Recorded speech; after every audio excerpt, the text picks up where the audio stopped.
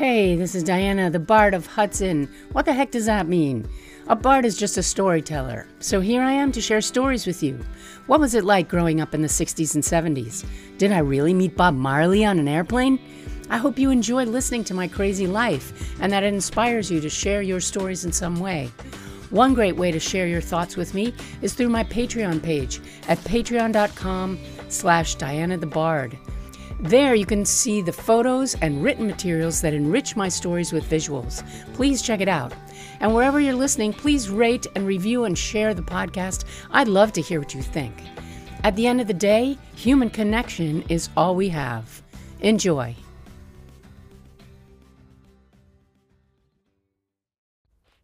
Hello, good morning. Thank you for joining me. I say morning. It's the morning after Christmas for me, and I'm up because I realized I didn't have a podcast episode for today, so by God, I better get one. Oh my goodness. I mean, I had a plan for one in any case. And my plan was to follow one of those things that I remember wanting to follow when I was a teenager. Right after Christmas, it seemed to start, was Casey Kasum's Countdown to New Year's Eve. And I don't know if you remember that, anybody in my age range, but it was basically a countdown of the top 100 songs of the year on the radio station. And this was, of course, pre-interwebs, where we didn't have all of that information coming to us by the second. You know, we didn't have the Spotify wrap-up of your year and how that looks, although I do love that. I love the Spotify roundup because it's a surprise to me always. It's like, what did I listen to the most? Wow, that was so cool. Last year, apparently my favorite artist was Cesaria Évora, of all things. And I guess I must have listened to a lot of her while I was sewing. I do love her music. It's so sublime. So I thought in the last few days of the year, I would do some mathematical assessments of my own. And today I'm going to start with the books that I read this year. So this year I made a huge career shift, and I decided that I was going to be an entrepreneur at the ripe old age of 60. Okay, the ripe young age of 60. Great, whatever. Yeah, I mean, I did. I opened a business when I was nearly 40 also, and that was the Children's Shakespeare Theater. But somehow that didn't feel as serious because it was started on a lark and it was mostly about playing at first. So I didn't think about it as, ooh, I just opened a business. I'm an entrepreneur. So this time I'm making a big shift, right? And I'm moving into the world of finance. And so I thought, well, I have to really be serious about this now. So I started doing lots of research and learning tons of new stuff. First about online course creation and then digital marketing, honing my skills in the stock market and options trading so that I would be ready to take on students. And around August, I realized that I had already read about 30 books or so. So I thought, ooh, I wonder if I could make it to that CEO threshold of 50 or so, because that's, I don't know if it's a myth, but it's a common thing that apparently CEOs read a book a week, and that is how they keep on top of things and keep smart and keep sharp and such. So, and maybe CEOs have more time, I don't know, on their yachts and whatever they can, you know, because I find I do get a lot of reading done on vacations, of course, you know, and mostly those are novels, and that's one of the joys of lying on the beach for me. So I had a very mix of books on my list. I started by reading a whole lot of Neil Gaiman because I was taking a Neil Gaiman writing course. So I read American Gods, and then I read some of the smaller books that I hadn't read, Coraline and Stardust and The Graveyard Book.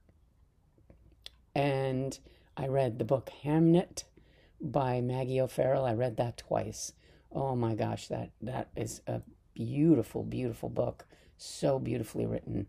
I highly recommend it, about Shakespeare's son dying of the plague. And so interesting because Shakespeare, the word Shakespeare is never mentioned, the word William is never mentioned. So it's really from the point of view of the other people in that story. And I love that. Um, I read a lot of books about, money and such, and habits. I read The Power of Habit by Charles Duhigg. I read The How of Happiness by Sonia Lyubomirsky. And, trying to stab at various concepts and ideas of what, what helps you to become more solid in your methods in terms of learning and developing your business, right? So I started by reaching for anything that attracted me, figuring there would be some reason for that in the end. So, of course, a book with the title Unfuck Yourself caught my eye. Unfuck Yourself by Gary John Bishop, and some great bullet points ideas there that help you to focus on what the heck do you actually want. It starts with a quote that says, "You have the life you are willing to put up with." And I'm like, oh, that's interesting. So you have created all of the things. And he does a lot of talking about certainty and seeking certainty and trying to avoid discomfort. So, yeah, examining how you got to wherever you got to. And there's a wonderful ironic bit in the middle there, reading it from the perspective of sitting here in the middle of a pandemic, um, because he says, we're looking for certainty, and there's a reason for that. Until fairly certain recently, the world was a much scarier place for the likes of you and me. Every step into the unknown was a dance with death. Life was one big game of Russian roulette. And he goes on to say, sure, there are deadly diseases and the threat of random acts of violence or catastrophe, but the chances of you catching a mystery zombie virus or being swept up with Dorothy and Toto to a fantastical Hollywood dreamland are, I'm happy to say, slim. So I was like, not as slim as you think. No, not these days. No. So that I got a bit of a chuckle there. And he concludes by giving you some rah rah, cheering on. And he says, you don't have to feel like today is your day. You just have to act like it is. So it's all about retraining your brain one new idea at a time. Then, I did, in my basic finance books, I did read a lot of ideas about, how women deal with money in particularly. And there's a great book called Women with Money by Jean Chatzky, and she is like the financial advisor for AARP. And she's examining how women treat money differently in their lives than men. And this is a quote: women are so deeply rational, and there is that piece, the estrogen piece, that is fearful of rocking the boat, of harming relationships. There's a fear of being seen by other people as, boy, she thinks she's better than us, right? So why are women so afraid of their power, she asks. And this wise therapist pointed out, powerful women have been burned at the stake. Yes, that's true. But, we need to embrace our power and step up to the plate and allow that in ourselves, because the time is now. But then finally, all of these finance books and this kind of research led me to a book that was a game changer called The 4-Hour Workweek by Tim Ferriss. I think I probably mentioned it here before, because it exploded my brain in a way that other things have not yet. And it starts right away with a quote from Oscar Wilde that says, "Anyone who lives within their means suffers from a lack of imagination." So Tim Ferriss explores all of the ideas that got us to where we are in this socialized capitalism that we all subscribe to. And he busts those ideas open and tries to show us another way, which is really cool. Like, capitalism has set us up to think that we have to earn our way to a comfortable rest at some point. But then he asks the questions, how do your decisions change if retirement isn't an option? Like, these days, more and more of us are like, well, I'm never going to get to stop working because I still have to be making money, right? And he asks the question, is it really necessary to work like a slave to live like a millionaire?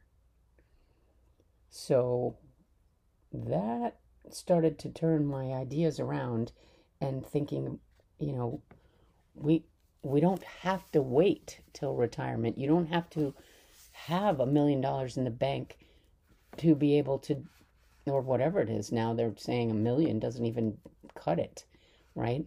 You don't have to have that in the bank to be able to do those things that you've been thinking about doing, right?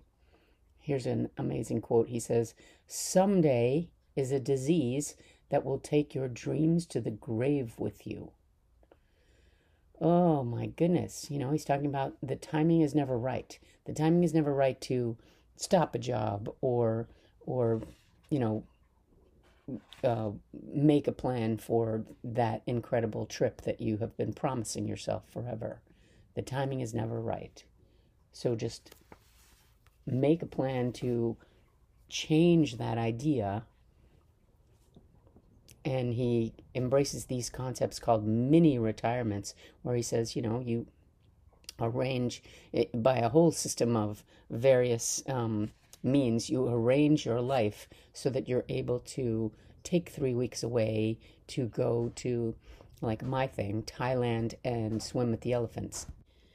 And reading this book led me in a whole myriad of other wonderful directions, like reading about voluntary poverty in the book Less is More. It's the art of cutting down on things in order to have a richer life.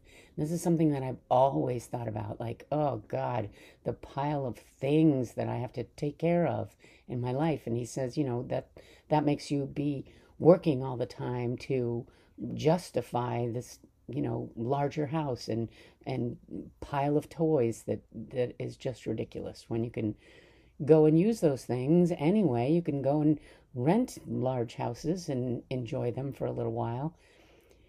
And those kind of things, rather than like, I have to have. Yeah.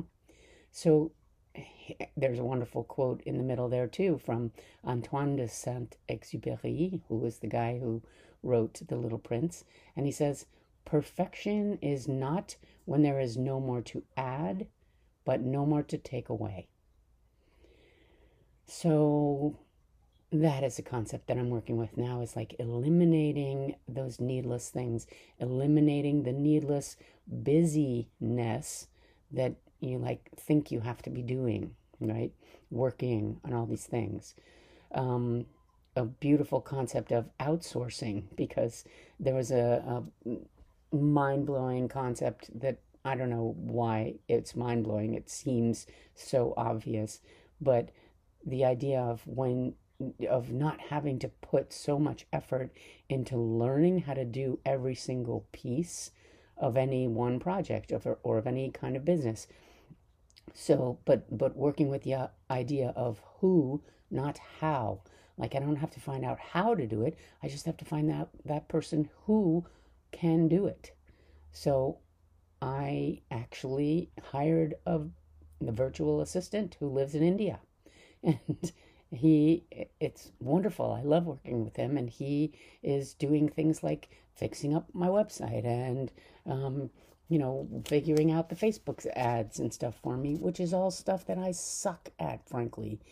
So I'm really enjoying that piece. And then he brought up a thing called Pareto's Law, where he says 80% of outputs result in 20% of inputs.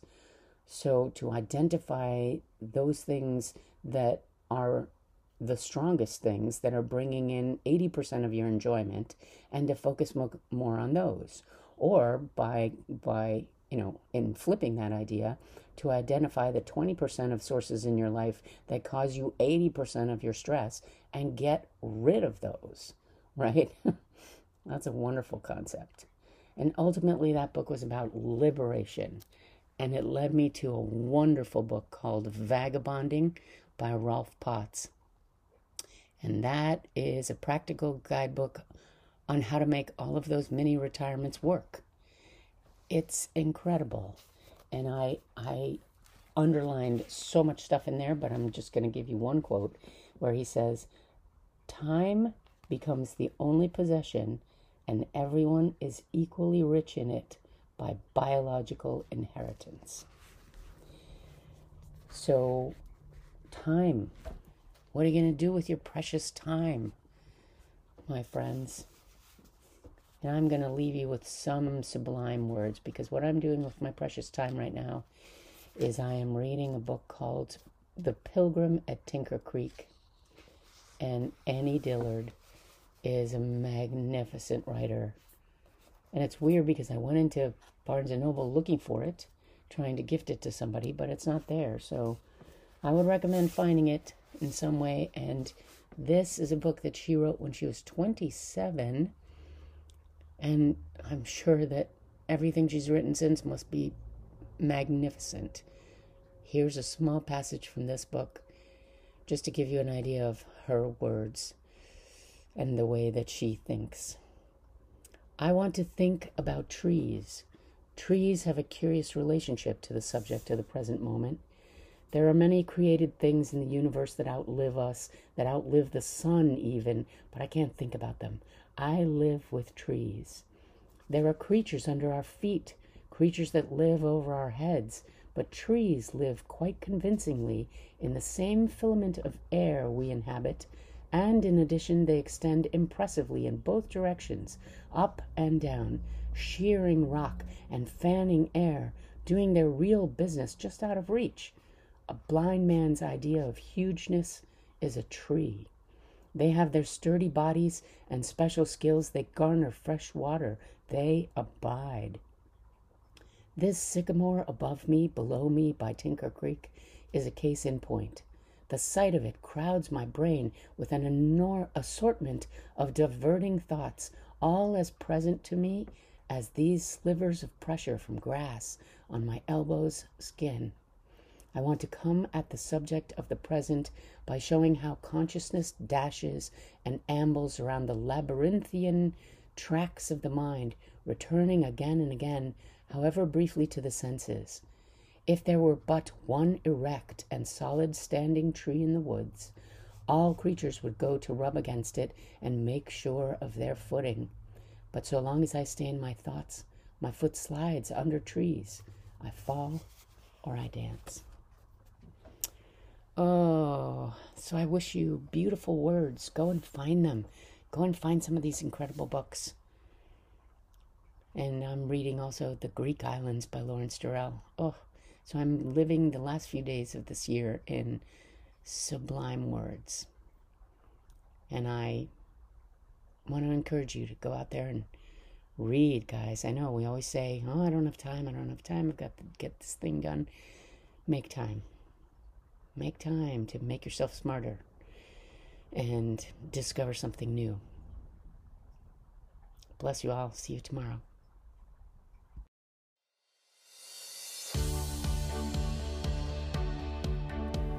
Want to make some juicy passive income but don't know where to start? You need to check out Girls Trade 2. Girls Trade 2 is an online community of women learning to trade in the stock market so they can boost their savings and get off that dang hamster wheel of work. So if you want some help figuring out the stock market, check out a free web class at girlstrade2.com.